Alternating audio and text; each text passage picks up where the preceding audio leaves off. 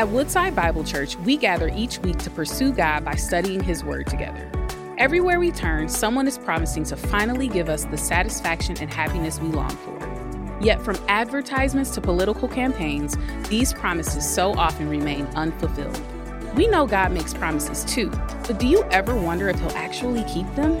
Join us for our Christmas series, Fulfilled, as we discover how Jesus is the fulfillment of God's promises to us and how the promises He kept then fulfill our deepest longings now.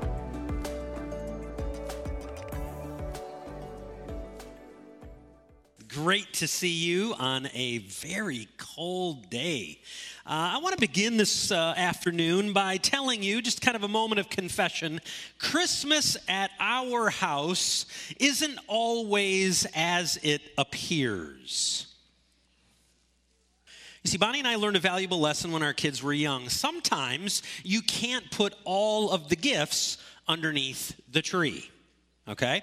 Some of those gifts are just too predictable. They're too obvious. They're too uniquely shaped to set them under the tree. If you want to have any suspense in the process, you can't put a bicycle underneath the tree. You can't put a large Lego box underneath the tree, a drum set. Those don't work underneath the tree either. So what we did is we implemented a gift-giving strategy that my parents used with me when I was young. Perhaps some of you parents in the room have done the same thing. Here's how the scenario works. Step one, you get all your presents and you wrap those up. Okay? Got it. Step one. Step two, you placed most of your gifts underneath the tree. That is step two. Step three, you place the large, uniquely shaped presents in a secret location. I want everybody to think designated survivor, okay? We're not going to tell anybody where they are, but they're in a secret location. Then step four happens, and these are for the special ones. What you do is you take a piece of paper and you write that secret location on your piece of paper.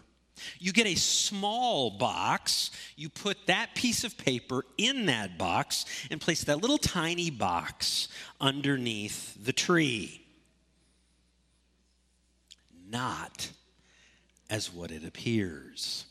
Then you get to Christmas morning and you open your gifts and wait a minute, there wasn't a bike there and now you have a bicycle. Suddenly, Christmas gifts become far better than what first appears under the tree. Now, in many ways, the truth of Christmas is a lot like that. Many ways for us, we hear of the baby who is born in a lonely stable. We're familiar with that. We see it, we engage with it, we got it. We learn that that baby is a king. We read that he is visited and worshiped from people who come from afar. We get it. We know the story. And then with each new detail, we begin to understand that what we first see in that nativity scene is actually more significant than when we first thought, when we first looked at it. But here on Christmas Eve, I want to be honest with you. I want to be upfront with you. It is my hope that as you leave today, you will be more amazed at the reality of the Christmas story than when you walked in here today. That is my hope for each and every single person here. Now, to figure out how we're going to get there, we're going to turn to the scriptures. But before we do that, let's pray together. Gracious God, Heavenly Father, we thank you so much that on a cold winter day, you have brought us here in the warmth and the gathering of your people. We are here with family. We are here with friends. We are here with our church family, God, and we desire to meet with you in these next few moments. To meet with you in your word. Because God, we stand upon your word. We believe your word. We believe that it has what we need to know and understand and to walk in your ways. So God, we need eyes to see the truth that's found on the pages of your word. We need ears to hear this truth, and then we need humble hearts before you to take what we hear and to truly live it out in our lives. And so we need your Spirit to guide us and lead us into that. And so we pray for this now. In Jesus' name, amen. Well, throughout the Advent season here at Woodside, what we've been doing is examining key passages in Matthew's Gospel. Now, Matthew's Gospel is in the New Testament, and what he does in the New Testament is he often refers to passages and key texts from the Old Testament to tell us the significance and the fulfillment that comes in Christ. He points to the Old Testament prophecies, and he says, this is fulfilled in Jesus. But I want to tell you something else that is fulfilled in Jesus, and that is the deepest longings of the human heart. If we are honest with one another, what we're longing for in our deepest places is found in the person of Jesus. Now, today we're going to be turning our attention to something that is often overlooked when we consider the birth narrative, when we kind of consider the life of Jesus. We know the birth story, we know the end story, but oftentimes what we overlook is something that we're going to focus on today, and that is we're going to be looking at the heritage of Jesus, the lineage of Jesus, and why it matters to you and to me on a Christmas Eve. And it does. I want to encourage you to grab your Bible. It's underneath the seat, perhaps in front of you, and you can turn there. We're going to be looking at Matthew chapter 2, verses 19 through 23. If you want to pull out your mobile device, we're going to be going there. While you're going there, I want you to know this, set the stage for you. King Herod is a tyrannical leader, and he's on the throne. And when he hears of the birth of a baby named Jesus, he becomes very, very angry. You might say, well, why? Because that baby was referred to even in the early stages as a king. People came from afar to engage with the baby. And the word king messes with Herod. He doesn't like it. He feels threatened by it. So to protect his rule, to protect his reign, he orders all of the male babies 2 and under to be killed. That's the kind of tyrannical leader that we're looking at today when we see the name Herod in our story. What it also points to us is that Jesus is clearly not just any baby. He's not just any baby. So God miraculously, now I'm going to be honest with you, I don't toss that word around casually. Oh, that was a miracle. It was a miracle. No, very few things in our world are miraculous, but this is one of them. God miraculously guides Jesus and his family to Egypt for their protection. And through an angel, God tells Joseph, Jesus' earthly father, to keep his family there until it is safe to return. So that sets up the stage for what we are about to read now. So go ahead and grab your Bible, Matthew chapter 2, and it's on page 808 if you're reading along in our church Bibles. Matthew chapter 2, verse 19. Here's what he writes. But when Herod died, behold, an angel of the Lord appeared in a dream to Joseph in Egypt, saying, Rise, take the child and his mother and go to the land of Israel, for those who sought the child's life are dead. And he rose and he took the child and his mother, and they went to the land of Israel. But when he heard that Archelaus was reigning over Judea in place of his father Herod, he was afraid to go there. Being warned in a dream, he withdrew to the district of Galilee. And he went, and he lived in a city called Nazareth, so that what was spoken by the prophets might be fulfilled, that he would be called a Nazarene. It's a powerful story. It's a familiar story to many of us. But if we're going to be honest about this, when you know the Old Testament and you look to some of those passages, it's difficult to make that kind of link from what you see in Isaiah directly to Jesus because of the word Nazarene. It says, well, he's going to be called a Nazarene. And if I'm honest, where is that written of in the Old Testament?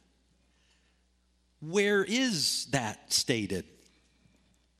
Church, this is the place where what we're going to do is see something that is far deeper and far more rich than when we first approach the nativity scene, when we first come and look at the baby Jesus. Because the depth and richness comes from a multitude of sources in the Old Testament, and they're all prophets. There's Jeremiah, Zechariah, and Isaiah.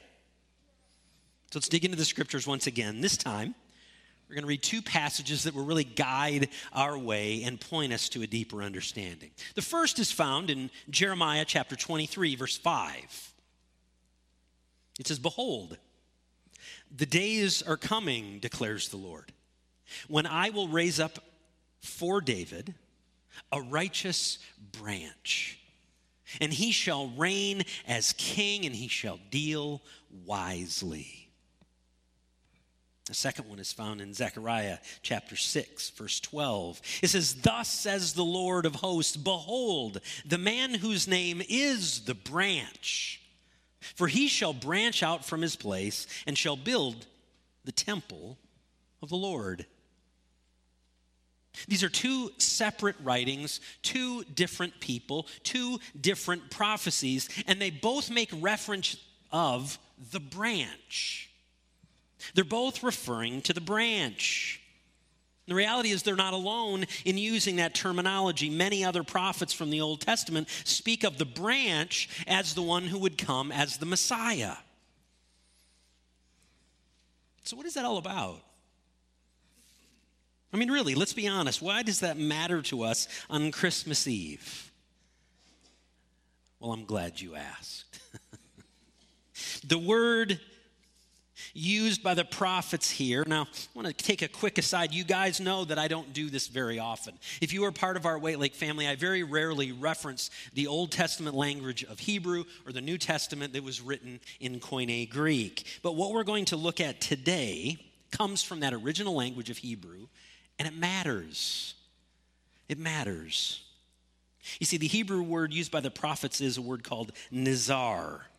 And that word would be identified as a branch.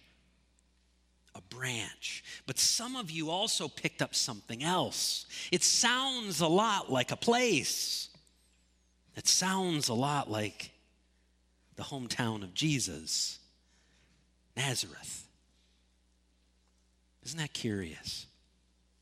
Maybe when we come to Jesus, there are things that are deeper and richer than they first appear. I'm going to be honest. Those two passages we looked at from Jeremiah and Zechariah give us a bit of clarity. One that gives us a great deal of clarity is Isaiah chapter 11, and we're going to spend some time in Isaiah 11 as we continue today. Verse 1 says this, and it's very clear.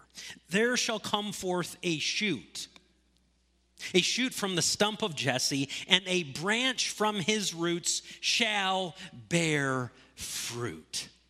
What's so rich, what's so amazing about the fact that Isaiah wrote this is he wrote this some 700 years before the birth of Christ. 700 years. And yet, because of the lack of faithfulness of God's covenant people, God had a chosen people, a covenant people, a people that he had established a unique relationship with. And because of their failure to be faithful to that covenant, it had brought much destruction upon themselves. And so when he says a stump, that's imagery for the fact that the tree had fallen. And yet, from that stump comes hope. From the stump of Jesse, now Jesse is King David's father, shoots the one who would literally change the world. His name is Jesus. And this helps us see the first truth today that we grab a hold of from the Old Testament prophecy, that there is a royal lineage when it comes to Christ. Jesus has a royal lineage. From the stump of Jesse, King David's father, comes the branch, the long-awaited Messiah. Now, let's hear more from the prophet himself. He goes into great detail in the next few verses. And what it shows us is not just the significance of the branch, but the character of the branch. Here's what it says in Isaiah chapter 11, verse 2. And the Spirit of the Lord shall rest upon him, the Spirit of wisdom and the Spirit of understanding. So he will lead in wisdom. Isaiah 11:4, but with righteousness he shall judge the poor and decide with equity for the meek of the earth. Jesus will lead with equity. Isaiah 11:6, the wolf shall dwell with the lamb. Picture that together, not normal. The wolf and the lamb dwelling together. And the leopard shall lie down with the young goat. Again, not the norm. How can that happen? Because there is peace in the land. So he will lead with wisdom. He will lead with equity, and he will lead with peace. I want to pause for just a moment and encourage you to kind of consider when you hop online and you go to your favorite news source. Are those three words something that you hear a lot of practiced in our world today when it comes to world leaders? Yeah, there's a lot of wisdom happening there. Tremendous equity, tremendous peace in our world. Fact of the matter is, those are in short supply. They don't come naturally from people in power in our world. Most leaders often lead out of foolish self-ambition and self-interest. And yet for believers, this is why we celebrate. This is why we celebrate with excitement the coming of Jesus, first as a baby in a stable, and ultimately at his second coming when he will bring restoration of all. This is because Jesus will provide a righteous rule. Jesus, the branch, will provide a righteous rule. I love the way a theologian by the name of Herman Bavinck describes this righteousness. Here's what he writes. He says, Christ is the gift of God's love. We can picture that when we come to the manger. Jesus is the picture. He's the gift of God's love. And Bavinck continues, and he is at the same time a manifestation of God's righteousness. He is a righteous ruler. And church, it's on this point that I want to pause. I want us collectively to kind of catch our breath for just a moment and consider the righteousness of the righteous ruler. You see, it's because the one who was born in a stable, the one who is at the center of the nativity scene, the one that is told about in both the Old Testament and here in the New Testament when we read Matthew. He is the one who grew up to live a sinless life. He is the one who ultimately would sacrifice that life for sinful people like you and like me, so that we might have hope.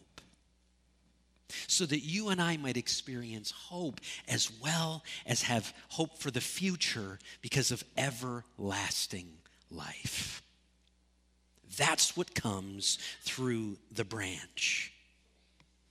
And this is why I stand on this stage on Christmas Eve behind this pulpit, and I can declare to you that the truth of Christmas is far better than you could first imagine. When you come to the nativity scene, you see it, it's nice, it warms our heart. But the reality is it is far richer and far more deep than we can imagine. Now let me take it to a more personal space. Because hope and eternal life are not experienced in the abstract. Hope and eternal life are not just needed at Christmas time. In January and February and June and July, we need this hope of eternal life. Because the reality is we're real people who have real pain. We have real grief and real struggles. And it is only because of Jesus, the branch, because of God's grace to you and me through faith, that we can have hope. So on this Christmas Eve, let me ask you the question, do you have hope? Do you know Jesus through faith so that you might experience eternal life? Church, Jesus is the one who provides that for us. And that is why what we first see at the manger, when we first see the baby, the reality of that, it's far deeper and far more meaningful and far more rich than we could have first imagined. Now let's turn back to the text. Isaiah chapter 11. We're going to finish it up with verse 10. In that day, the root of Jesse, who shall stand as a signal for the peoples, of him shall the nations inquire, and his resting place shall be glorious. You see, the branch, Jesus, will one day be king over all nations. The righteous rule will take place over all nations. Wars between nations will cease. Divisions among people groups will be over. Self-serving power grabs will be no more, because Jesus, the Christ, will have universal reign. From the baby in a manger to universal reign, that is what we're talking about when we look at the nativity scene. Church, this is the hope of God's people, because this is the vision that the prophets Jeremiah and Zechariah and Isaiah and many others have declared. The branch from the root of Jesse, David's father, would one day rule in righteousness. And so this is why God told a humble artisan named Joseph that the baby inside the womb of his fiancée was in fact conceived by the Holy Spirit. And this is why when the starry constellation in the sky announces the birth of a king, wise men travel from afar to bring him gifts and to worship him. And this is why when wise men inquired of King Herod, he feared his future and became violent. All because the child born in that lowly stable was far more significant than anybody understood in that moment.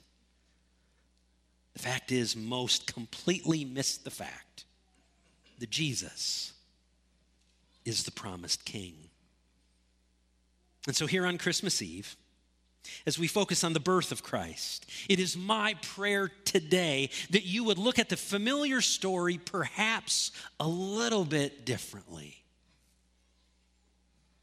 Maybe you'll have a new appreciation for the historical significance of what took place. Perhaps you'll kind of consider the significance of prophets hundreds and hundreds of years earlier telling of the birth of Jesus, who is the branch. May I encourage you, take another look. Come to that nativity, consider afresh, reflect upon it once again to see the birth of Jesus, the Christ. Because the truth of Christmas is far better than what you or I may have really considered. Because Jesus is the promised king. Amen. Thank you for joining us as we study God's Word together. We would love to hear how God is moving in your heart and get you connected into the Woodside Bible Church family. Head to woodsidebible.org/connect to introduce yourself today.